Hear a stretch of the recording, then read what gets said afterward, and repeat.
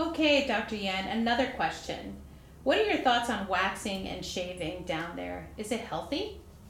So there's a reason that we developed hair down there, and it's for when you have sex so that you don't chafe, right? Have any of you made out with some guy who had a little bit of, 5 o'clock shadow? You get all chafed up. And so the reason the hair is down there is so you don't have chafage. When you wax, you are pulling it out and you are risking, ingrown hairs. The waxing may be better than shaving because when you shave, it cuts the hairs and they can grow back in and then you get ingrown hairs, whereas the waxing is pulling it out. But in general, I like having hair down there. I think trimming if it's getting too bushy, but again, I'm all about love yourself.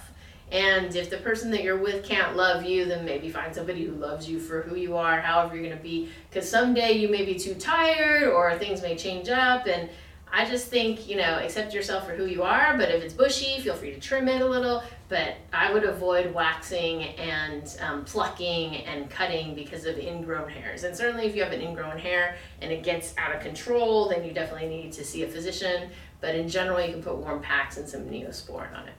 Thank you all for listening on TMI Tuesdays. Hope you like the content we're providing. If you do, absolutely follow us on Instagram, Twitter, Facebook. We have amazing frequently asked questions about anything in the birth control realm. And I love our blogs, and we also have YouTube. So you can find us many places. Share with friends. PandiaHealth.com.